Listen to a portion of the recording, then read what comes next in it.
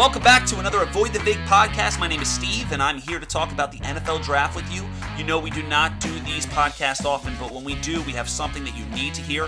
Today is absolutely no different. As the sports world has been on pause for the last month, we finally have something to look forward to, finally something to bet on, and that is the NFL draft. There are a plethora of opportunities out there.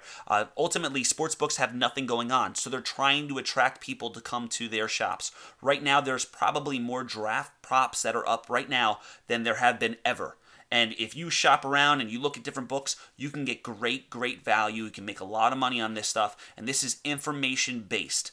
And to really hone into specifically what we should be looking at during the mock drafts, reading through Twitter, listening to some of the talking heads, who to trust amongst those talking heads, we are bringing in Pregame Hitman, and if you're not following him at Pregame Hitman, you really should be. He is awesome. He was with us for the Super Bowl. He gave us a ton of winning plays, and he's here to give us even more. And without further ado, here is the interview with the Hitman. It is with great pleasure that I welcome back the Hitman to the Avoid the Vig podcast. Hitman, how are you making out over there? Pretty good. Just trying to get through the day as all of us are doing, and just been working on draft stuff for pretty much the last month. So I kind of don't even want the draft to come yet, just because I don't know what the hell I'm going to do with myself once the draft ends. So just getting by day, and happy that me and my family are healthy. There you go, man. You know, the last time you and I spoke on a podcast, it was with the Super Bowl, and I know from our conversation that you must have done very well with that, huh? The Super Bowl was the best day that I've ever had as a bettor. There was I don't want to get into the particulars about it, just because with what I made the most money on, because there was a shop that made some egregious mistakes on sub props, to put it lightly, and I was able to get a lot down at it and got paid out and everything. So it ended up being a very good Super Bowl for me. That is fantastic. You know, you go from the Super Bowl where you have the best day in your gambling life, and then you walk right into the XFL, which for the first couple weeks of the season looked like it was going to be a gold mine for you. And I know that you've been killing it on that. Talk about that briefly. How well did you do in the XFL? The XFL, it cost me a lot by not having it no more. Yeah. Obviously, the plays that I put out and the plays I was making were doing very well. You could just crush the line movement in that league if you know what you're doing. You guys, your site, you guys did a great job putting out all that, the yards per play data and everything. I was using that every single week, so that was good stuff that you guys put out. And then there was a lot of live betting opportunities I found in that league. There was a lot of discrepancies in the lines. Like I'd be middling totals, like 2.5, 3 points in live wagering and everything. So definitely going to miss that league. It really did hurt me that it's not going to be around. It's not going to be around anymore. But I guess just take the profits from it and move on to the next sport. Yeah, it was very upsetting to me, because not only did we have plays every week that we were making money on, but the futures that we held were great value. That easily, I can't even express to you how much money that I would have made had that league just finished the rest of the year and gone in the books as graded all the futures. And obviously that is not there anymore, and it does not look like it's going to be anytime soon. Yeah, I had a pretty big future on Houston to win the title at 5-1. Yeah. So I think by the time the season ended, they were maybe around like even money or something to win it all. So right. that hurt me. And then the ones that sting the most are like you have a Tampa Bay Vipers under 7.5 wins ticket, and they literally just need to finish the season, and you cash. There's no mathematical way they could finish the season with 8 wins, and the league shuts down and you don't get to cash that ticket. So all of your future plays you got money back on, correct? They kick that back to you? Repeat that one more time? So all of the future plays from the XFL, obviously the season didn't conclude, so the books have all paid you back the money that, not obviously that you would have won, but that you had placed originally. Yeah, they all paid me back. I had one local guy that I played some Tampa under 7.5 with. And I also had an offshore that I played it with, and I was texting them and DMing them saying, hey, listen, joking around, obviously. I was like, listen, I need this money to feed my family. We're in tough times. Do you think you could give me the win since it mathematically won? And the local that knows me, he said, yeah, you're full of shit. So you're not getting that. Joking around with me. And then the offshore, he said, good effort, but we're not paying you out on it. But yes, I did get the money back, which so you is did, okay. what they should be doing. That's awful. How about with this NFL season? We're obviously going to talk about a lot with the draft here, but I've noticed that you've been putting out some information on the NFL season totals.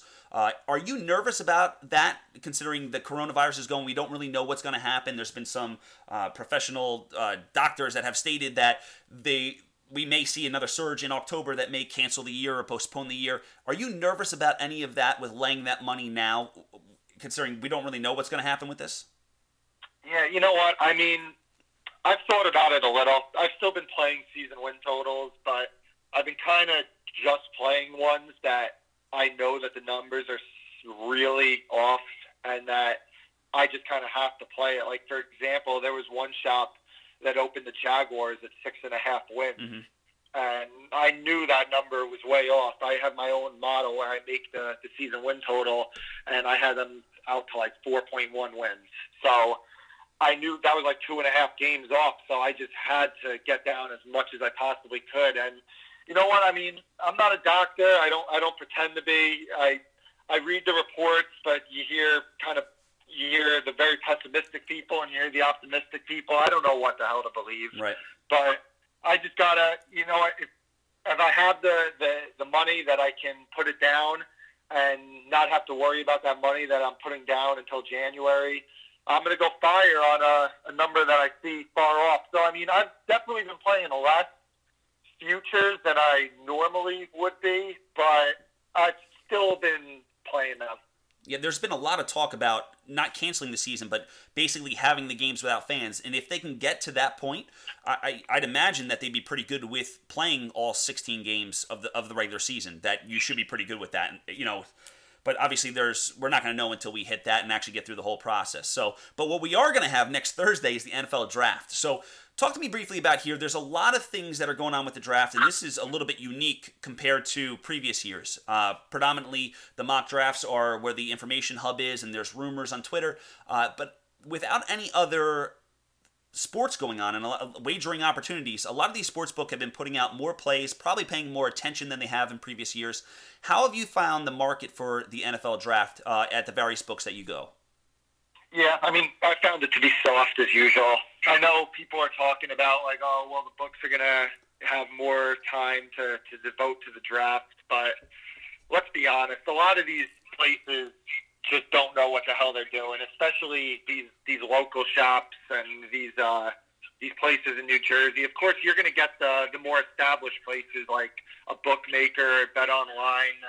They book the draft for however long they've been booking it for, I assume at least over a decade, and they know what to do with it. I mean, they're going to take action from sharps for low limits, like $100, $200, and they're going to move aggressively off that. And you're not gonna you're gonna get some decent plays for them, but you're really not gonna crush those places. But it's gonna be the places like a lot of the places in New Jersey that aren't used to booking this stuff that they're gonna be late to adjust stuff, and information's gonna come out. And a lot of these places, if you're just sitting by the computer or sitting by your phone and you react to the information that comes out, you're gonna beat a lot of these people to the information, and you're gonna get a lot of good lines. So as long as you have enough outs to attack these lines, you're going to find tremendous value in the draft, just like any other year, and you're going to have way more of a selection to play on. Now, when you say that you retrieve the information, you get the information to make your plays, you're getting that specifically from mock drafts, Twitter, people that you know that you've been in touch with, that kind of stuff. Is that how you attack the NFL draft in that respect? Yeah, I mean, you want to get a list of people that you know that they have sources, and you want to be able to see what they're saying and try to put into your handicap. Like, for example, Daniel Jeremiah is extremely plugged in. I think every year he ranks highly in the mock draft scoring, that they have at one site. I don't know the specific site, but they score the mocks every year on who is the most accurate. And Jeremiah is pretty high. He has connections into the league. And then you have guys like Gil Brandt, the former Cowboys personnel guy, that he's extremely connected in the league too. And he, you want to read what these guys are saying, and you just want to be able to react to it. Ideally, you're going to get a player that you got multiple people talking about. For example, C.J. Henderson, the corner out of Florida. Multiple pretty sharp people start in the mock draft community start saying, "Hey, listen, this guy is his stock's going up. He's probably going to go before 16. He's going to potentially go top 10." So if you could get that information on Twitter before these places can adjust to it, then that's how you're going to make money on the draft. And you mentioned something to me, as we have discussed off the podcast here, is not betting every rumor either. And, you know, as I have gone through everything and studied and researched and read and looked at the mock drafts and whatnot, there are a lot of people with a lot of opinions. And just because one person says it doesn't make it to be factual. So I think you even mentioned it there, is getting the people that you trust, a collection of people, and getting their collective thought process. And if they're starting to align, you have opportunity to hit that number before the books can adjust to it. Is that kind of how you go about doing it in that respect? Exactly. I mean, you know what? I mean, we all heard the phrase "opinions are like assholes." Yeah. Everyone has one. Well, guess what? Mock drafts are like assholes. Everybody seems to have one in this day and age. So you got to try to differentiate. Okay, what people are just what people are connected into the mock drafts and actually have legitimate sources that they're hearing from other people in the league. Oh, hey, this guy is falling. This guy is rising.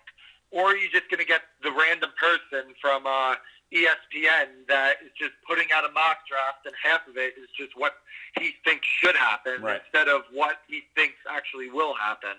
So, yeah, I mean, you gotta find who you trust with this information, because exactly, if you're just going to play every single rumor, then you're going to run out of money in your account pretty quick. So make sure you get a list of people that you can go to for your information. Now, with that money management, with holding on to the money and make sure you're spending it wisely, traditionally on NFL Sundays, it's probably not prudent to bet those games on Sunday. You want to hit the opening number.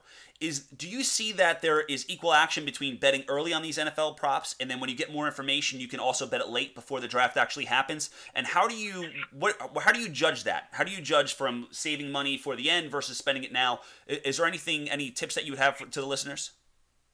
Yeah, so typically I tend to do my best the closer to the draft that it gets. So usually, like right around this time frame, like a week or so before the draft, is when you really get a lot of information that's coming out, and you just got to be able to react to it quick. Like you could even get that information like 20 minutes before the draft. If you remember the year where Laramie Tunsil had the gas mask, and right 20 minutes before the draft started, like that's the time where you hit overs because you have all the information that you need. So, I mean, early on in the process, you kind of just want to play stuff that you think is significantly off, because you want to be able to save the credit in your accounts. I mean, if I had an unlimited bankroll, then I would play everything I could early and play everything I could late. But for a lot of us, I mean, especially a lot of recreational players, you might only have a few $1,000s or maybe even a few $100s that you're playing around with. So you got to be able to save that for the stronger plays. And I think that right around this time, like a week or so before the draft comes, is when you're seeing a lot of the stronger rumors that actually have some legs to them when they're starting to come out. And with one of the rumors that have been last like couple days in particular, the quarterback carousel that's going on right now, especially at the top of the draft, I think everyone can agree that Burrow is going to be taken number 1 overall. Where do you see this line movement with Tua? Is this legitimate? Or are we actually concerned that Herbert is going to go ahead of him? If so, should we be reacting to that? Yeah, so I played a lot of Herbert to be the second quarterback drafted. I had a place that was a little late to adjust when the market was like plus 170 or something. Right. I grabbed the plus 325 on that. Wow. Okay. And, honestly, I mean, I still like it, even at any type of plus money. And just because, as I was touching on earlier, that you got to have your sources that you think are giving out accurate information and actually have intel into the draft process. And pretty much every single one that I respect, they're coming out and they're mocking Herbert to go before Tua, and a lot of them are saying that these Tua medical concerns are legit. And I'll tell you what, every single sharp bettor that I interact with has all been buying this stuff, and they've been playing Tua overs. And Herbert, second quarterback drafted, Tua, third quarterback drafted stuff. So, I mean, as of right now, I'd have to say that I think Herbert's going to go ahead of Tua. I did play a little bit of under 6, minus 125, and a little bit of under 5.5, plus 130. So, yeah, I mean, pretty much every single person that I go to for a lot of my information, they're thinking Herbert. Now, I mean, there's a possibility that the Dolphins just have put out an amazing smoke screen and we're all wrong. Like, it is draft. Like, shit does happen during this event. But you can only go off of the data that you have, and with the data that I think is out there and the information that's out there, I would have to say that I think Herbert's going to go before Tua, and we might see a Tua slide coming. You know, the quarterback position is the most important in probably sports, not even just football. And when you make a decision by drafting a quarterback this high, people lose their jobs if it doesn't work out. So with Tua's coming off this injury and nobody can get the medical on him and nobody can work him out and see and test everything, and he's had the history that he's had, that you understand why teams are reticent and nervous about drafting him, particularly that early, because if he doesn't pan out, you can't say the excuse that, oh, well, he was injured and we couldn't do it. I mean, is that a good excuse? They're probably not going to keep their jobs. So I think that a lot of these teams are going to be overly cautious. I could be wrong, and we'll find out next week, but ultimately, I would agree with you that Herbert is probably the choice. And that kind of brings me back to number 3, right? Obviously, we think, let me ask you specifically, Burrow is going to go number 1, you agree? Yes, I would be. I'd be willing to lay a big price if I had unlimited credit that Burrow will be going number 1. And you would say Young is going number 2. You feel confident with the Redskins selecting him there? Yeah, I laid some minus 500 on Young going under 2.5 just the other day. So I'm fairly confident that Young's gonna go 2. Now, predominantly, I bet yes or no stuff, that there's one side or the other, and you can bet both sides of it. But there are some opportunities that I feel like materialize here that they need to be explored. And one of them right now is, who do you think is going to go 3? Because, you know, Okudah has been mocked to everybody going to the Lions, just about everybody. And if that's the case, Burrow, Young, Okudah in that order is plus 200 right now to William Hill. And if we think that Herbert is going to be the one selected as the first quarterback taken, everyone said that Detroit is going to move out of that 3rd spot. So if they're going to do that and Herbert moves into the spot, is the play Burrow, Young, Herbert, 1, 2, 3 in the draft, which is plus 600 right now at PointsBet? Is that something that you think we should be exploring? Yeah, I mean, I think it's a decent long shot. I mean, I didn't personally play it myself at the moment because I really don't know what the hell I think is going to happen at number 3, to be honest. I mean, I did play some Okudah over 3.5 about a month ago, and that was with the presumption that I was like, well, listen, Detroit's got to trade out its pick. And I think that Detroit is absolute batshit crazy if they don't trade out its picks, as long as they just get a somewhat decent offer from a Miami or the Chargers, one of those teams. Like, even if it's just like a 3rd-round pick. Because, I mean, what is the sense of sitting there at 3 and taking Okudah at 3 when you know that there's a 95% chance that, okay, listen, we trade back to 5 with Miami. We take just like a 3rd-round pick even. The Giants aren't going to take Okudah at 4, and we go get him at 5. Right. So, I mean, I'm just trying to think of it logically that it would make no sense for Detroit to stay there at 3 and to take Okudah and also from Miami's standpoint, like it's kind of out there now that they might prefer Herbert. So you just want to go up and grab your guy. And if it only costs you a 3rd-round pick, I mean, they have like 7 million draft picks right now to begin with. So I wouldn't be opposed to sprinkling a little bit of that 1, 2, 3 combo with Herbert going 3rd. And as far as the Okudah one, I mean, as I said earlier, I played the over 3.5. I'm trying to assume that the Lions will act logically on this, but the Lions and logic don't always always mix together, those two words. So At the moment, I really don't have any strong opinions on 3, but yeah, I would play that for maybe sprinkle that trifecta that you just mentioned. Yeah, we were looking at that. The CUDA play is interesting with the Lions right now. You mentioned that they are the Lions and they don't do what they probably should. I've been a Giant fan my entire life, and I've kind of experienced that in the last few years of just dysfunction. In a draft like this, where it's all virtual and people aren't comfortable with the way that they've always done it, is that going to inhibit some of the trades that we could potentially see? Or do you think because it's so early in the process that the Lions are 3, we know what 1 is going to be, we're pretty sure what number 2 is going to be, that at 3, the Lions can really just act accordingly and plan ahead, and they should have a trade lined up before this draft even starts, correct?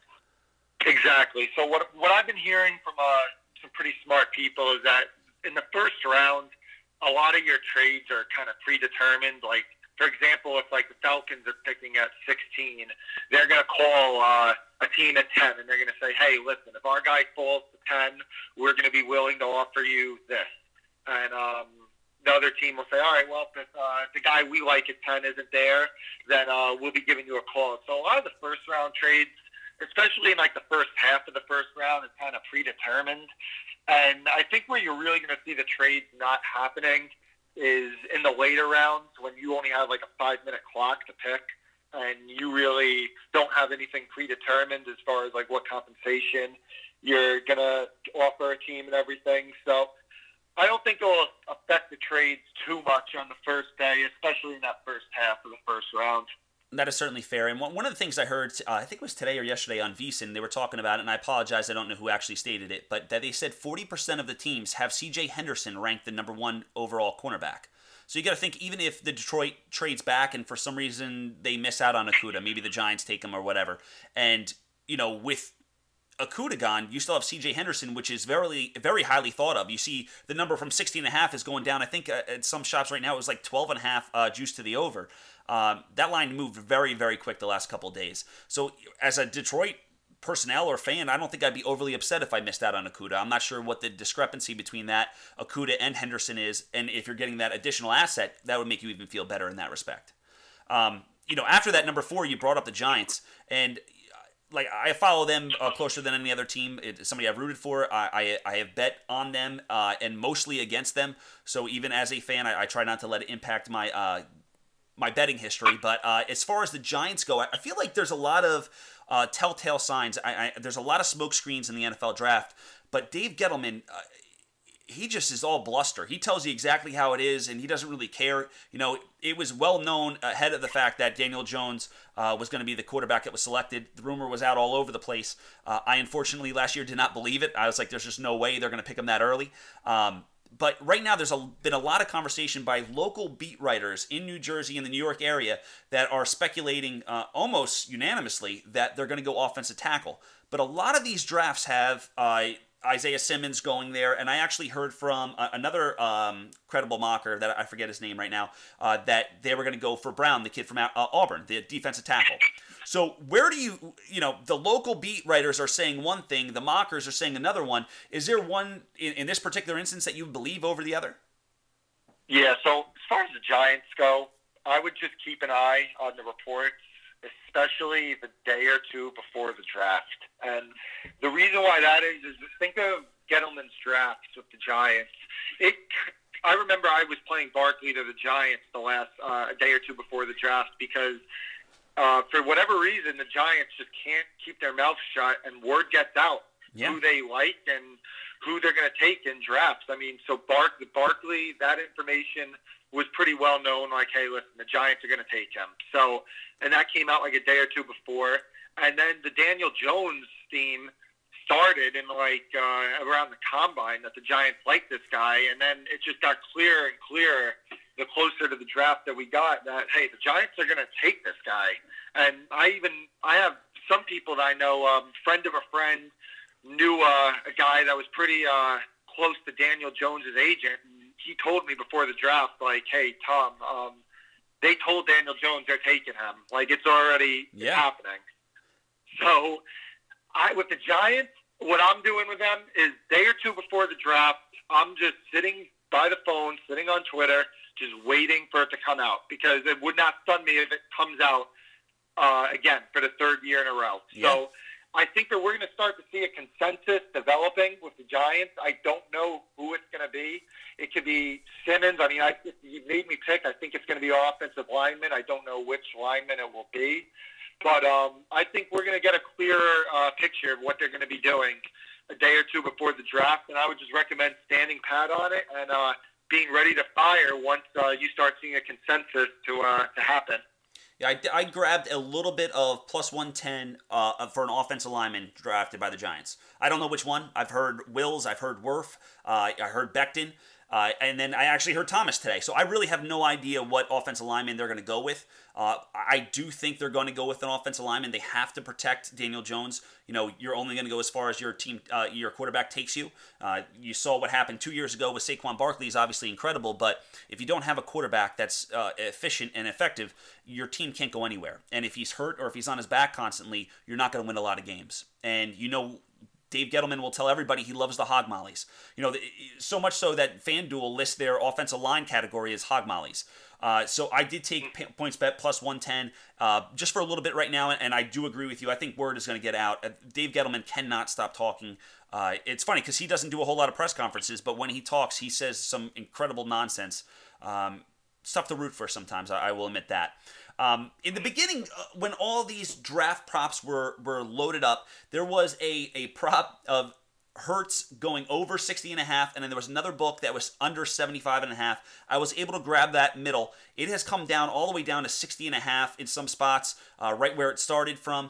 Kuiper was saying that he's definitely going to be a number 2 day, so basically the second round pick. Is that something that you think? Do you have any opinion on that? Is that something, you know, obviously the 75 to 60, you're pretty excited about a 15 pick middle, but where do you see Hurts going here? Yeah, so, I mean, personally, I'm not a Jalen Hurts guy. I mean, I didn't think he was I thought he was actually terrible at Alabama. I know a lot of what he did at Oklahoma I thought was scheme, but guess what? One of the things when you're doing this is you need to take your opinion out of it because my opinion on Jalen Hurts means nothing. It's what do the evaluators in the NFL think of Jalen Hurts?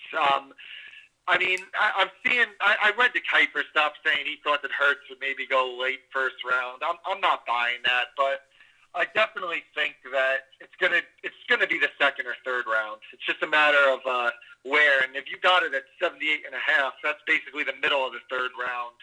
So you're getting the entire second plus the first half of the third round, which I would like it at 78.5. But at the 60.5, it's kind of just something I'm staying away from. I'll wait to maybe see if more info comes out, but nothing really strong as far as Hurts goes. So we have we put up a couple of pics on our site of plays that we've made that I personally have made, and obviously put it up for anybody else that wants to follow. Patrick Queen, I gave it out. I bought it myself at 19.5, gave it out on the site at 20.5. It's now at 24.5. At what point are you looking to middle these things? Obviously, if you have an opinion and there's a ton of information coming out that says Queen is going in the top half of the first round, you want to act on that. With the knowledge that you know now, I'm going to ask you a couple different things, and if you have an opinion, great, share it. If you don't, I respect that as well. But Patrick Queen right now is sitting at 24.5, which seems to be about where he is in the mock drafts. Is that something that we should be looking to middle this opportunity now? You know, obviously 4 is not the same as the 15 picks that I had with the other quarterback, but with Patrick Queen, what are we doing here? Are we just sitting tight to see if we get more information? Yeah, so I mean, I got on that Queen play also, and I'm not doing anything with it. I'm just letting it ride for right now. And the only time that I'm going to middle a draft prop is when I legitimately like the other side.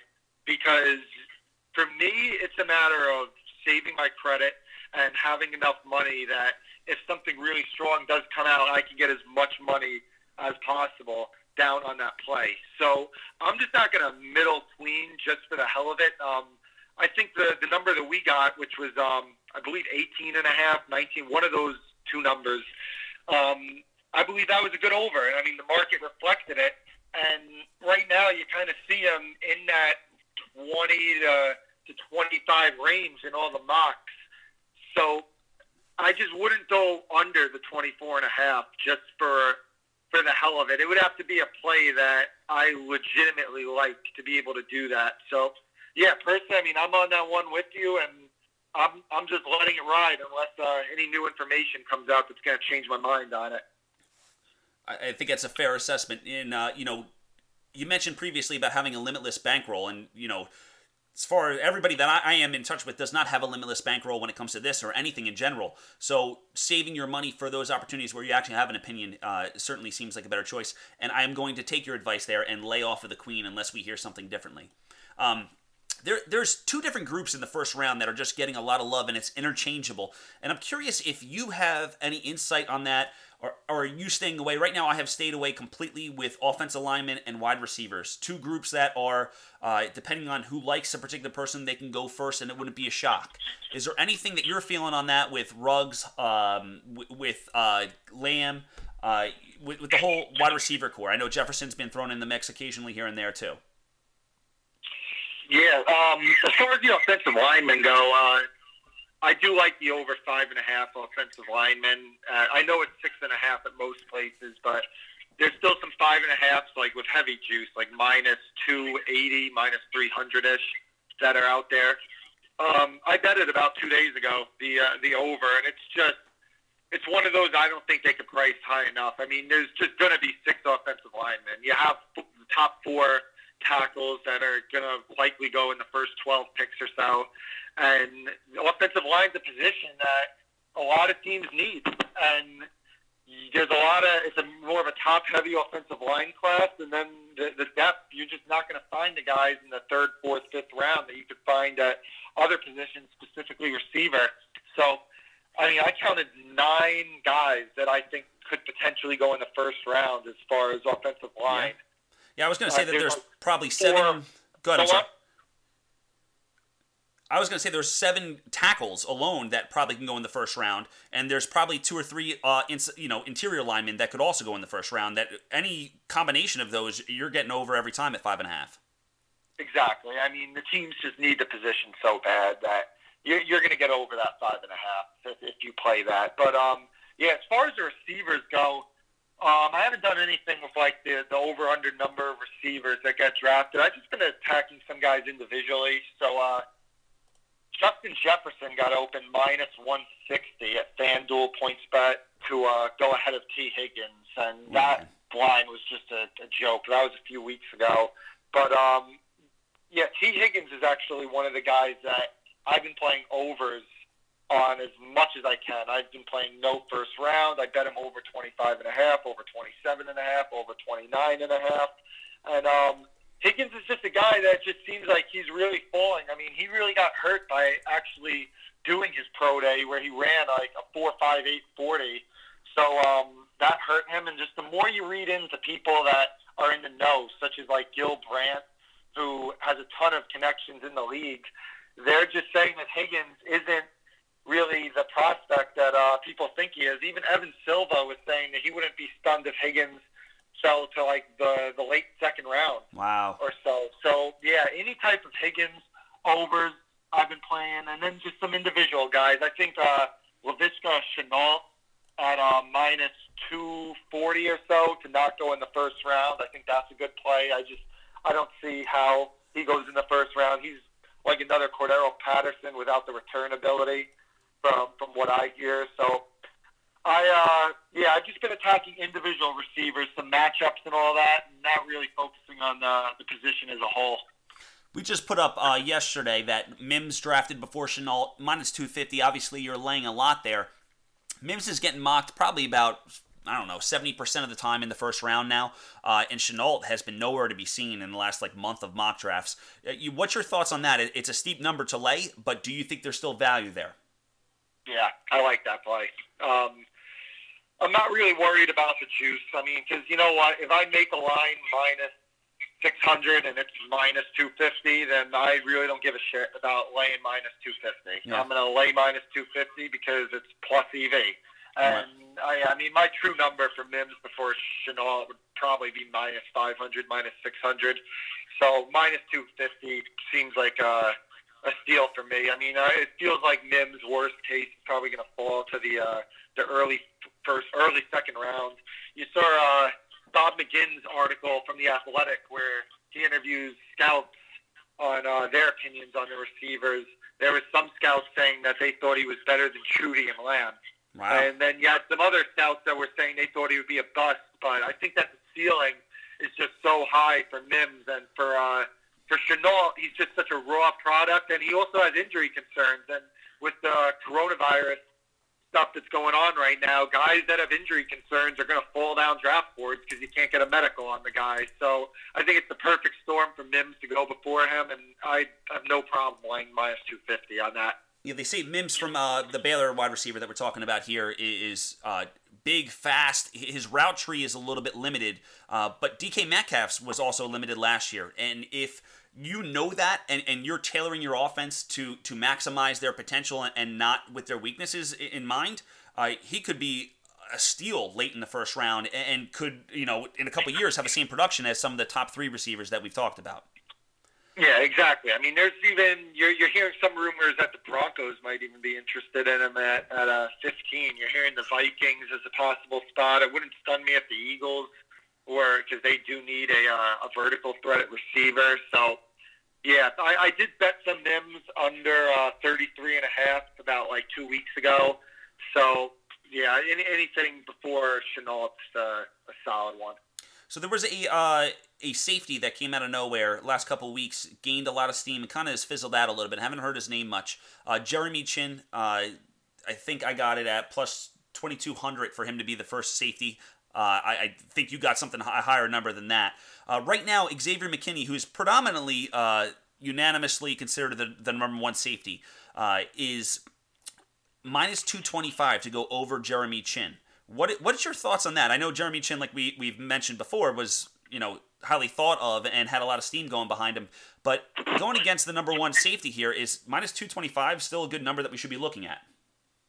Yeah, I don't know. I mean, you know what? You're not hearing a lot of buzz with McKinney right now, and I really don't have a strong feel on this safety class. You really don't hear much buzz with the safety class in general. I bet a lot of Grant Delpit from LSU. I bet him the no first round over 30.5 a few weeks ago. So I think he's falling. McKinney, the only thing I did with him is I bet over 18.5 early in the process. And as far as that one goes, I really don't got a great feel for that. I mean, I'd maybe wait a little longer to see if where Jeremiah puts him in his mock draft, because Jeremiah is the guy that really started all that steam with Chinn being the first safety. He was actually 100 to 1 to be the first safety. Holy cow. Some places. Yeah, well, as soon as Jeremiah tweeted out, he was about 100 to 1. So I did get a decent piece on that. So I'm very selfishly hoping that Chinn will go before McKinney. But that's one that, you know what I think you do? I think you wait until Wednesday and you see Jeremiah's final mock draft. And if Jeremiah has McKinney maybe going in maybe the Dallas, who's I believe picking 18, the Dallas or 17, the Dallas range to the maybe the mid-20s, and Chinn's not in the first round, then I think you maybe play it, because Jeremiah is the guy that got a lot of this Chinn hype started. But, yeah, I would wait on that one until the Wednesday night mock draft, final mock draft that Jeremiah is going to be doing. It's funny because 31 teams can feel one way about a player, and somebody, they might like McKinney over anybody for that matter, Winfield even. And it takes one team to ruin all the work that you've done and all the information that you gathered and everything that makes sense. And if it's just one team values him over somebody else, you could be out of it. Even if you had a positive play going into it, you're still losing, in that respect. So it'll be interesting to see what happens with the safety class. Like you mentioned, there's been a lot of interchangeable parts. Really, McKinney, Delpit, like you mentioned. Winfield got a lot of love. I think he was in Kuiper's mock recently that just came out as well. Another player that I wanted to get your opinion on was Jonathan Taylor.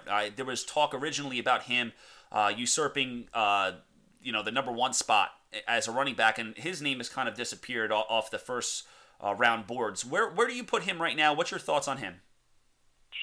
Yeah, so a lot of people I respect are saying that they think that Taylor might not be as high in the NFL community that he is in the fantasy community. So if you play a lot of dynasty football leagues for fantasy, you'll see that Taylor's stock is like through the roof ever since he ran that super fast 40 at his weight. That he's pretty much the consensus RB1 in the class. But a lot of the NFL people, I don't think they're as high, and a lot of that is obviously due to the devaluing of running backs as a whole, but also the fact that if you're going to play running back, you kind of really need to be good in the passing game. And a lot of people say that Taylor he's decent in the passing game, and Wisconsin really doesn't throw to their backs that much, but I believe he dropped like 8 balls last year, which was one of the highest amount of drops for all running backs in the country. So when he's going against other people like DeAndre Swift, who's gotten some Kamara comparisons for his receiving ability, and Clyde Edwards-Hilaire's gotten some Austin Eckler comparisons because of his receiving ability, I think that might cause him to fall. And I haven't bet any of it yet, but I've been looking at some over 36.5 Jonathan Taylor, and I've even been hearing some people thinking he's maybe going to fall to the Steelers in the second round, who might be looking for another running back. So it definitely it wouldn't surprise me to see Taylor fall. And actually, William Hill had a prop the other day, which is just an absolute joke. They had DeAndre Swift minus 130 to go ahead of Jonathan Taylor. Huh. So, I mean, if you could get that, I mean, the market for Swift to be the first running back taken is minus 220 or so. So, I mean, if you're laying 130 in a head-to-head against Taylor, that's an absolute no-brainer. But, yeah, as of now, I really haven't done anything with Taylor, but I'm definitely leaning towards the overs, and it wouldn't stun me if I ended up betting some Taylor overs as we get closer to the draft. You know, one thing, I've heard that conversation about him with the fantasy perspective, but at least the fantasy that I've been playing, it's mostly PPR leagues. Why is he so thought of if he has no catching ability, or we haven't seen that catching ability? Is his running game that special? Is he like a Derrick Henry that it doesn't matter if he catches a lot of balls, that he's still going to be productive, versus Swift, which is, like you mentioned, Kamara, that catches the ball out of the backfield. He's like another receiver out there. So I don't really understand that love, and I know you know more about that space than I do. What is the rationale for that? Yeah, I mean, it's the combine performance is huge. I mean, athletically, he tested very similar to Saquon Barkley. I mean, Saquon is a genetic freak out there at running back. So anytime you get that comparison, and just the production that he had at Wisconsin, I think for 3 years he was their lead back, and he had amazing production in a tough conference to play in. So I mean, it's a lot of that, but yeah, a lot of this stuff with the fantasy stuff, though, for a running back is going to depend on what team you go to. I mean, if you're going to go to a team like the Titans that will, with Derrick Henry, they commit to the run game, and it doesn't even matter that he's not catching passes, because they're going to commit to the run. You're going to get all the goal line touches, and you're going to be a workhorse, and that's fine as far as Taylor's stock goes and any type of fantasy stuff. But if he's going to go to a team that is going to have him split touches, and they're going to have a pass-catching back, and he's just going to be the two-down grinding running back, then you're going to see his stock in that type of format fall, you know? Yeah. I have one more question for you here. And what are we going to do after this draft is over? If they're not going to have sports back, I mean, this is literally what has consumed my time. Every void that I've had because we've had to stay inside, I've been researching it, listening to podcasts, reading, doing mock draft stuff. What in the world are we going to do next week?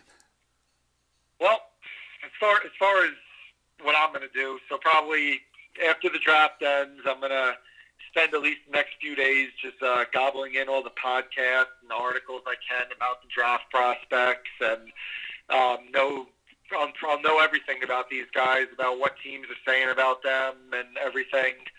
Then I'm probably going to adjust my power ratings, my season win totals. I'll probably start attacking the season-long props a little more aggressively, because I'm going to have so much money in my accounts after the draft ends. So I'm going to look to play some over-under season-long props, like Rivers over-under pass yards, Derrick Henry over-under rush yard, all that stuff. But the middle of May is going to be a depressing time. And, you know, I guess all we can hope for is that we start to get some momentum with baseball coming back with no fans, and maybe we'll hear some stuff about basketball coming back with no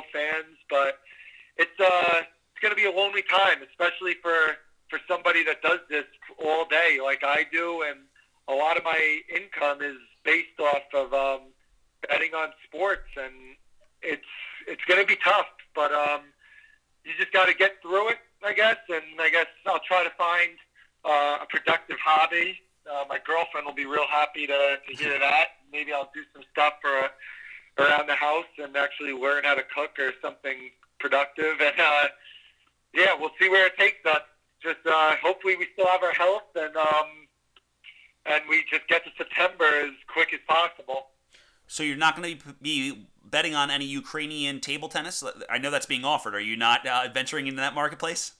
You know what? I haven't hit that marketplace. I was playing a lot of middles in the 2K tournament with when the players were playing against each other in 2K, because I was having some places I was getting middles, like I was getting one guy plus 5.5, and then the other side I was getting like plus 2. How do they even put anything down for that? That doesn't make any sense. These are not liquid markets. So you're going to find a lot of opportunities with them. So I was playing the middles. I actually hit a few of them, which was pretty nice. And then I was playing some the horse tournament. I had some information on that where I was able to make some good coin on that. But I'm not going to play any of this stuff unless I have an edge. I don't gamble just to... It's not fun for me unless I have an edge. When I have an edge at it, it's my favorite thing to do in the world. But when I don't have an edge, it just really doesn't interest me that much. So I'm going to stay away from all the table tennis and shit unless you know a guy that can give me some inside info. I have been making a lot of phone calls over to the Ukraine, and I will be in touch for sure, man. So... All right, you should be following Pregame Hitman at Pregame Hitman on Twitter. He has a wealth of knowledge and is certainly a great follow. He puts stuff out there that you need to know. He gives you information as it's happening that are actionable for you. So make sure you go give him a follow on Twitter. We also have some stuff on our website at avoidthevig.com. We have the composite mock draft where we have over 20 different mock drafts represented in one screen so you can see where everyone is coming in. We also have identified the people that we trust the most that are doing the mock drafts, and we put that up there to compare as well. We also, on top of that, even have free picks that you pay absolutely nothing for that are our personal plays that we are playing ourselves. We also put it up on the website for you to get for nothing. For absolutely free. So feel free to follow whatever you like, fade whatever you don't. If you don't think we know what we're talking about, certainly we're putting a lot of work and effort into this, and we've been profitable over the long term here. So appreciate you listening to us. Follow us on Twitter at avoidthevig.com. Hope you're having a great night, and good luck on the NFL Draft.